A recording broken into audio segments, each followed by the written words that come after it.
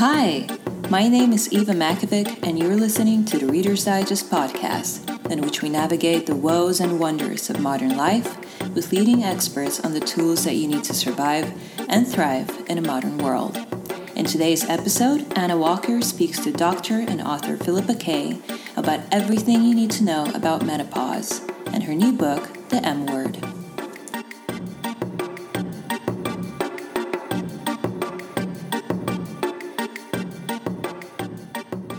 So thank you so much for talking to us, Philippa. My first question is, why did you choose to call the book The M Word? So thank you for having me on. The reason that I chose the M word was because even saying the word menopause is a bit of a taboo in itself, and people sort of go, ooh, afterwards. And it was a bit of a play on the fact that if we can't even say it, then how are we going to talk about it? And if we can't talk about it, then how are we possibly going to help women? So that's why it is called the M word, rather as if the menopause is a dirty word, and it shouldn't be. Absolutely. And to start basic, how would you define the menopause? So the menopause literally means the last period, and it's a diagnosis of retrospect. We can't tell that you've been through the menopause until you haven't bled for 1 year. But just as puberty took you a number of years, and menarche is the medical word for your first period, so too does the menopause sort of if we use that expression, to mean the period of time in which your body goes through the change. And so you can have symptoms for many years before your actual menopause, and that's called the perimenopause or the climacteric. The average age that a woman goes through the menopause in the UK is 51 years old, but they can have symptoms for many years before that. But what the good news is that I can treat you whether or not you're having periods. See, I think a lot of people, when they're younger especially, think of the menopause as one day it stops and you're done. But from what you're saying and from reading your book as well, it's a much longer process than that, isn't it? Absolutely, and we have receptors for the hormones estrogen, progesterone and testosterone all over our bodies.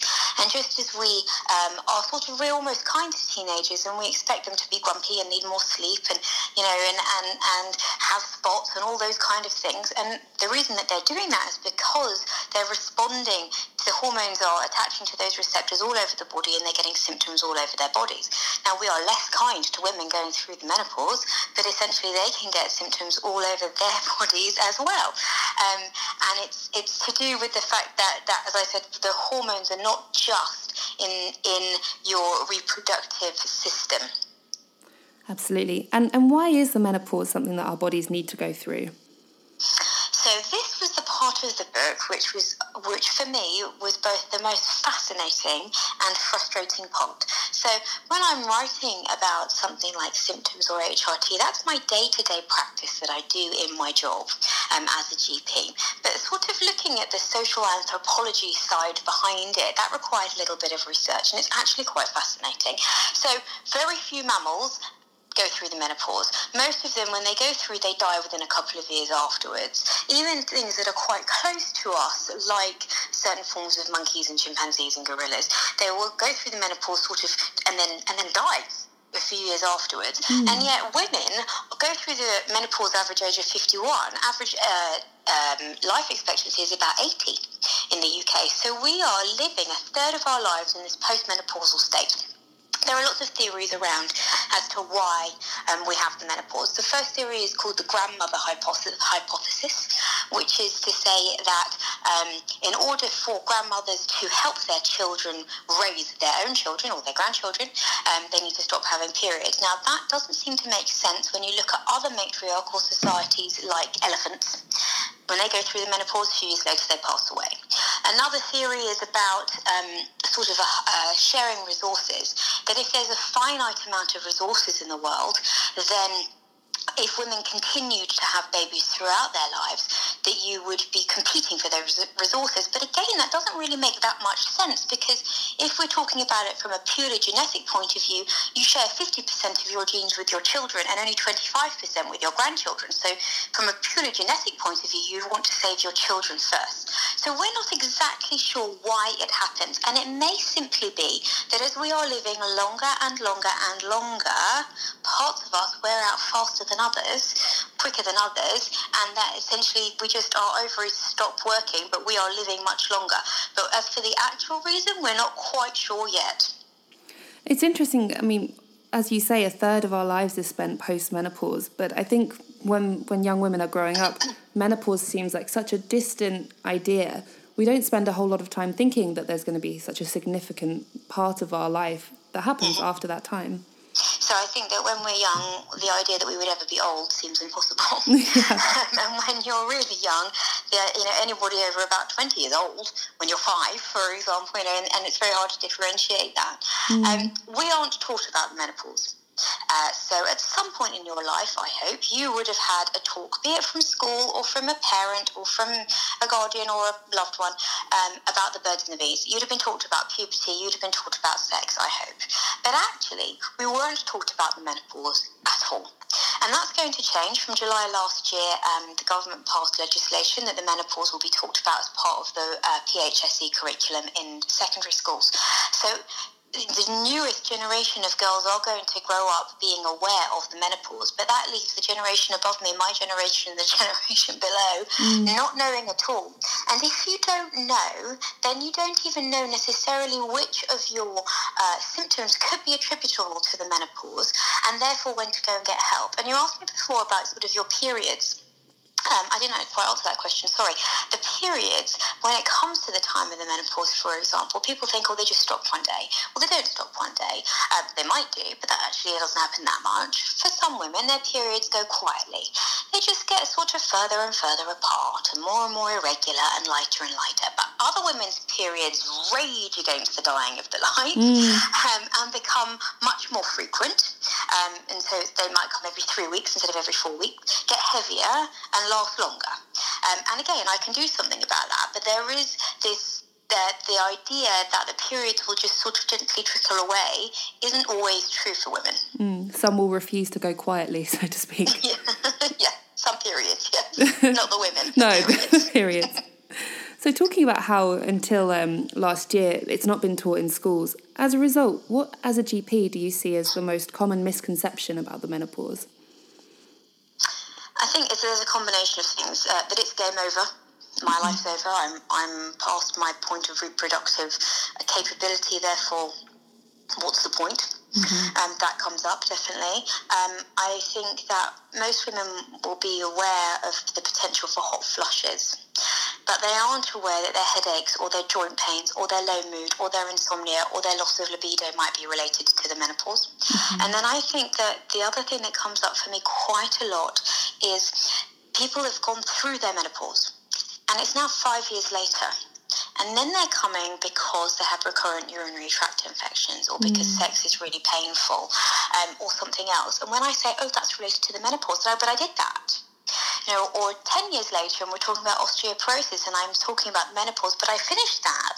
And if we consider the menopause to be a long-term estrogen deficiency state, then you are going to have symptoms at the time when you suddenly go through the change, and then there's going to be medium-term difficulties and long-term difficulties. Yeah, I mean, we are sort of taught to think about it as puberty in terms of a phase that happens, but there is also the similarity that you don't go back from puberty, I suppose, and it has that in common, that menopause, once it happens, is a lifelong change for you. Yeah, and whilst there are certain things that I can do to, in a way, help you go back a little bit, I can replace the hormones, be it topically into the vagina just for vaginal symptoms, or be it systemically throughout the whole body. So I can not reverse it as such, in that you're never going to ovulate again. I can't suddenly restore your fertility, but I can give you back some of the hormones that are causing your problems. But I think that the idea that the menopause means life is over, that it's something that you have to struggle through, that it's something that you have to suffer through, is incorrect. And I think one of the biggest misconceptions that I hear all the time is about HRT. And whether or not HRT is safe. And I think the media has a big part to play in that. And the truth is that when we talk about scientific studies and doctors and guidance, the guidance is written in response to the research that is available at the time. As that research changes, the guidance changes, and what doctors do change. And so in the 90s, HRT was extremely popular. Lots of people had it, and then a big study came out in the thousands, and it was talking about the safety of HRT, and loads of doctors pulled all their women off HRT. Yeah. But that message seems to have stayed despite more and more research going into the risk factors and the risks versus the benefits of HRT, and the HRT being more and more refined. And actually for most women, and I'm not saying all, but for most women who start HRT within 10 years of the menopause, the benefits outweigh the risks. And by the benefits, I'm not just talking about resolving the symptoms, which can be life-changing. I mean, 10% of women think about giving up work because of their symptoms related to the menopause. So having hormone replacement therapy can be life-changing, but also decreases your risk of osteoporosis, of heart attack, of dementia. And actually, women on HRT are less likely to die, full stop. All causes of mortality decrease. Yeah, I mean, I think for many women still, like you say, just the acronym HRT is enough to make them feel nervous. And I know women in my life who have specifically said as they begin the symptoms of menopause, I just don't want to go on HRT. They're just... Sorry. So I think that women need to be informed. And then they decide and they make their own decisions when they know the risks versus the benefits. So let's throw some numbers out there. Let's make it really clear. The background risk of developing breast cancer between the ages of 50 and 59 is about 23 per 1,000 women. So whether or not you have HRT, 23 women will go on to develop breast cancer. If you have HRT containing estrogen only, which you would only have if you don't have a womb, there is no increased risk of having breast cancer. If you have estrogen and progesterone HRT, which is what you would have if you do have a womb, we've got 4 more cases. So that's 4 extra cases per 1,000 women, so 0.4%. When you put that into context with things that women are potentially already doing, that number doesn't seem very big. So if you smoke or drink more than the recommended units of alcohol per week, that increases your risk by 3 and 5 cases respectively. If you have obesity, that doubles your risk another 24 cases. So per 1,000 women. So when you put it in context with things that you might be doing and not thinking about it, like having a glass of wine, actually that risk isn't very big. If you do develop breast cancer and you are on HRT, you are more likely to have what is called a hormone receptor positive breast cancer, which is easier to treat. So there are cons, and if you've had breast cancer, then we're not giving you HRT. We're not going to increase that risk more. But when we put it into context of other things and add in the added benefits of the things that I said, as well as your symptom control, for many women, those benefits outweigh the risks. Not for all, but for many. I think part of that fear maybe also plays into, I mean, we talk about how it's not discussed in schools, but also the taboo around menopause seems to mean that women aren't as readily sharing their own experiences of the menopause with each other or with their children. How can we encourage women to open up to each other about it? So I think that women are more comfortable talking about some of the easier things, like open a window, I'm dripping with sweat, I'm boiling. But they are less likely to talk about the fact that sex hurts, so they haven't had any. Or that they've suddenly lost confidence driving because anxiety is so overwhelming, or any of those other symptoms. And I think that the first of all is that we have to increase the level of education in school. That's the first point. But secondly, we have to keep talking. It's why I wrote the book, and that's why I encourage people. I mean, I'd love it if you bought one and you bought one for your best mate, but if you can't, then hand it on and make sure that actually we do get that message across. And that's why I'm very straight talking, and I'm very straight talking in the media, and I use words like vagina in the same way that I use words like elbow, because to me it is the same thing, and we have to keep talking about it.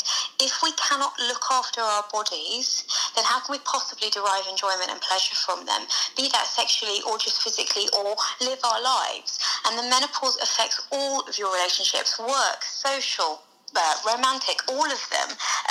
And it's so important for women to know that they don't have to just survive, that this can be an opportunity for it to be a new chapter of your life, and you can feel healthy and you can feel like you. And the only way that we're going to get women to know that is if we keep shouting loudly about it. I mean, it would be so wonderful to see a character in a mainstream television programme, for example, that experienced symptoms of the menopause beyond the hot flush, because hot flushes have just become synonymous with, oh, she's standing in front of a fridge, or she's going outside when it's cold, she's going through the menopause. But it would be wonderful to see some representation of these other changes, to sort of deep dive into the other effects it can have on women going through this time. Absolutely, and it's amazing the power of the popular soaps, and when they put out stories that are related to health or abuse or something like that, they are extremely powerful educational medium. So yes, I would love that. And what I would really like to see portrayed is the psychological distress that these women go through, and that, you know, even a hot flush, people go, oh, you're just a bit hot. Well, maybe I'm so hot and red in the face and sweating that I can't stand up in front of my colleagues anymore to give a presentation. Maybe, and that's affecting my job and my job prospects and all of that. Maybe, as I said, I'm so anxious I can't drive. I've stopped sleeping. I'm yelling at my partner and my kids all the time, or whatever. But the other thing that loads of women will describe is what they call the menopausal brain fog, which are difficulties with memory and concentration. Add that to anxiety, low mood, insomnia, loss of libido, and women begin to actually worry that they're losing, that they are essentially going mad, or that they've got dementia. And I see a lot of those concerns. And when I say, actually, the guidance is that we can try HRT potentially, and they say, but HRT for depression, why don't I need an antidepressant? And the answer is if you haven't had depression your whole life, so if this is your first episode of depression, and it doesn't have to be your whole life, but if you've had recurrent depression before and it's not something new, then maybe it's antidepressants. But if you've got a depression or anxiety that is new and around the time of the menopause, then actually it's more likely to be hormonally driven. And if we replace those hormones with HRT, women come back in and they're like, it's a light bulb turned back on, and I recognised who I was again. And something all of those other changes can affect mentally is self-confidence, especially as the menopause, as you say in your book, can also affect skin, hair, breasts, nails, you know, several of the physical traits we associate with traditional femininity. Yeah, so I think if you add in, so let's start at the beginning. If the menopause is the end of your fertility, then if fertility is what defines you as a woman, and in our slightly paternalistic and often misogynistic society, it is, whether or not that's how women we should be defining ourselves, and I would purport that we should not. Yes. But that's sort of how it is. So if that ends, that's the first thing, and that's already a bit of a shock. Add to that, you know, the horrible cartoons of saggy breasts and a burgeoning moustache, you know, and a bit of hair loss, and it's not a wonder women are terrified about entering the menopause. And I think that it is that they do worry about a loss of femininity. Adding to that as you get older and your metabolism slows down, you're more likely to gain weight. Naturally, HRT is more likely to help you keep off the weight. And if your joints hurt and you're not exercising, so your weight goes up, you're losing body confidence, and you have a loss of libido that's hormonally driven, plus you feel a bit low and anxious, which also affects your libido. Add all of that together, and your drive for sex has gone through the floor. And even when you have sex, the sex isn't as good. You're less able to become aroused and less able to reach orgasm. And all of that then has an impact on your relationship, which then has an impact on your self-esteem. And round we go. And it becomes really a complex interaction between the psychological and the physical factors. And while if the reason that you don't feel feminine and you don't want to have sex is because you hate your partner, I can't fix that. But what I can fix is if it's hormonally driven and adding a bit of testosterone is going to make a difference, or if sex hurts vaginally because your vagina is too dry, and that I can use appropriate lubricants or vaginal estrogen, and that will make a difference. You know, and so it depends exactly what the cause is, and that cause, as I said, can be multifactorial. But as women, we need to learn to be defined on our own terms and not on the terms that society puts on us, be that about mothering and fertility and all of that, and therefore saying that when you're past that, you are past your sell-by date. And when the Deputy Governor of the Bank of England uses the word menopausal to describe the economy to mean stagnant and a bit rubbish, that's a marker of essentially how misogynistic our society is that we live in. And we need to be saying, stop using that kind of word when the menopause is something that all women go through and can lead useful, effective, but most importantly, happy lives afterwards. I think a lot of women have... Rant over. No, I love the rant. Seriously, I'm very here for the rant. I think something a lot of women have been conditioned to believe as well is that it's normal for women to have issues with their self-confidence. It's how it should be that you feel insecure sometimes, or it's just part and parcel of the burden of being a woman in our society. But when do women know that it's time to go and see their GP? So I think that's a very complex question, in that it is normal and part of the human psyche to worry about ourselves, worry about what our purpose is in life, worry that we're not good enough. And that's sort of part of the existential angst, why am I here, that people have. But we are trained, and especially as women, but it's coming up for boys as well, we are trained since a tiny age in a way that is very hard to fight, to view thinness to equal health, to view thinness to equal attractiveness, to view our bodies as something that needs to be fixed, that there is something wrong with us. I mean, I've got a 4-year-old daughter and 2 older boys, and when the older boys were younger, there was a girls' party at school, and they straightened all the curly-haired girls' hair and said, "Oh, how pretty and wonderful you looked." And as a curly-haired woman, I was up in arms because I don't want you to teach my daughter that her curly hair is bad and is something that needs to be fixed. She's 4. You know, it's not something that needs to be fixed. That's part of her. And I think that we need to celebrate not body positivity in a way, body neutrality. That essentially that doesn't matter. What matters is who you are. And we have got such a long way to go in society to get anywhere close to that. The images that children see when they walk down the street on advertising hoardings, in magazines, on the television, you know, the images of slimness equaling attractiveness, health and wealth and popularity are immense, and I think that's a real problem. And then the issue then is that when women think or are worried that they might be losing that in some way, that they think that they become worthless. And there is a huge multi-million pound industry against aging. You know, the whole beauty industry is about stopping aging. Well, actually, maybe in other cultures, or maybe we should hold up older people as something to be respected and admired for their resilience and their longevity and potentially for their wisdom, and not because they've got wrinkles on their face be thought of as less. And that's what I really want. Whilst this book is about the menopause, what's it saying is that last third of your life isn't game over. That last third of your life is the third of your life. Definitely. And that leads on actually to another thing I really wanted to discuss, which is constantly in the media we're made to believe that menopause is a completely depressing doom and gloom time in your life. Yeah. But it's not, is it? I mean, are there positive aspects that can come from this time in your life? So I am yet to see an article about the menopause that doesn't have a woman with a red face and her head in her hands looking slightly gloomy or hanging out of a window. You know, I mean, I don't mean hanging, but sticking her head out of the window to get some fresh air. And I think that we should, when I'm doing the publicity actually for this book, I've been very clear. I want to have pictures of women running down the street and at work and at school pickup and all those other things, actually just pictures of women living their lives. Yes. And not depressing. I think that yes, that there is a big role of the media saying, you know, game over, it's all depressing. And I think that actually lots of women are quite frightened and quite dread the idea that something could be to do with the menopause and the menopause itself.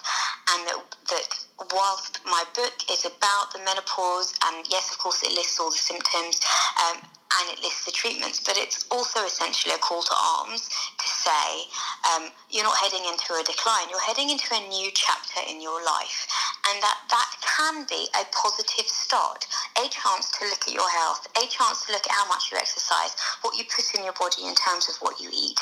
You know, what is it that's important to you, what matters now, and what am I going to do about it?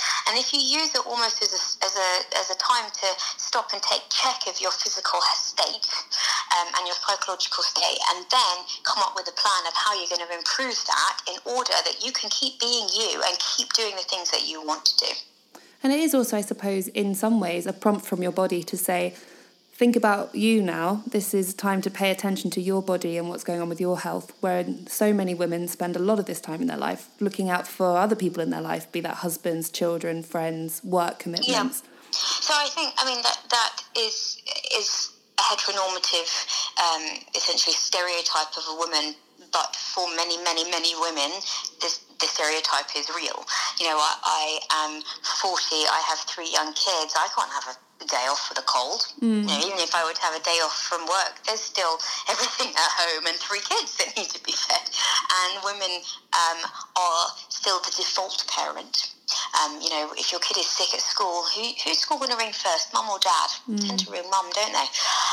And so they're often the default parent. And whilst we have more and more women in the workplace than we have ever before, what we haven't got is the equivalent step up from the men at home.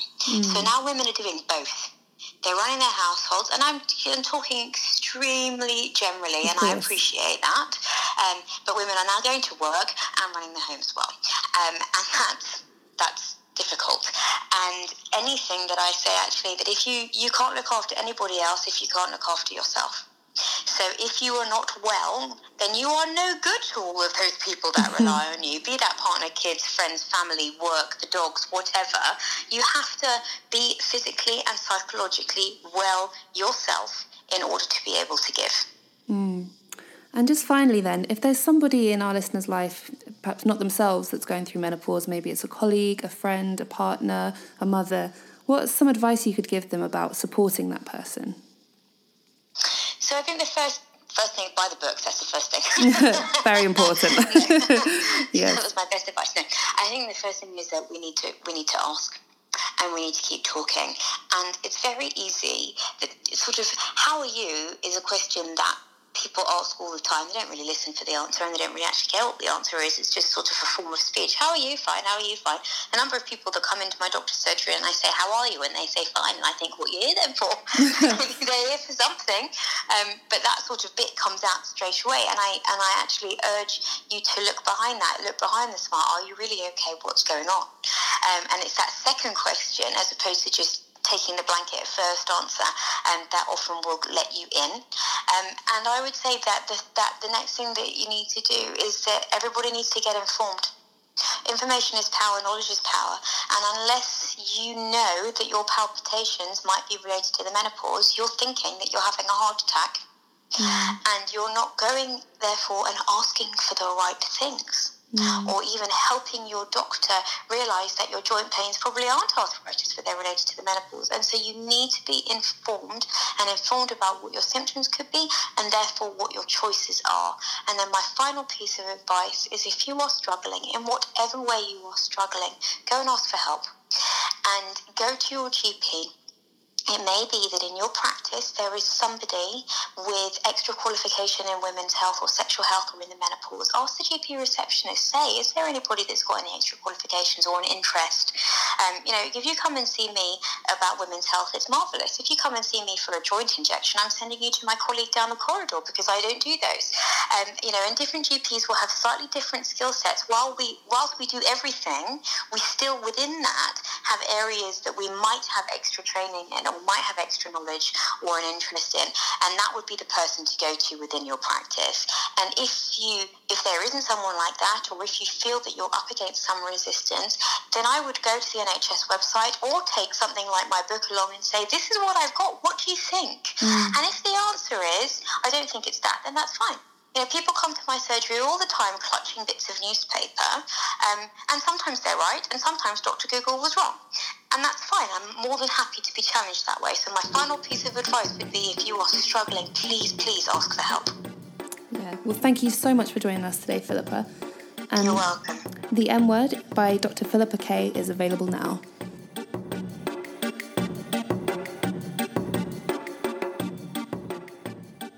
Please rate and review our podcast if you enjoy what we do, and tell us about your experience with menopause on Facebook or tweet us at Reader's Digest UK. For more stories about health, food, and culture, subscribe to our newsletter at readersdigest.co.uk. Thank you so much for listening, and until next time.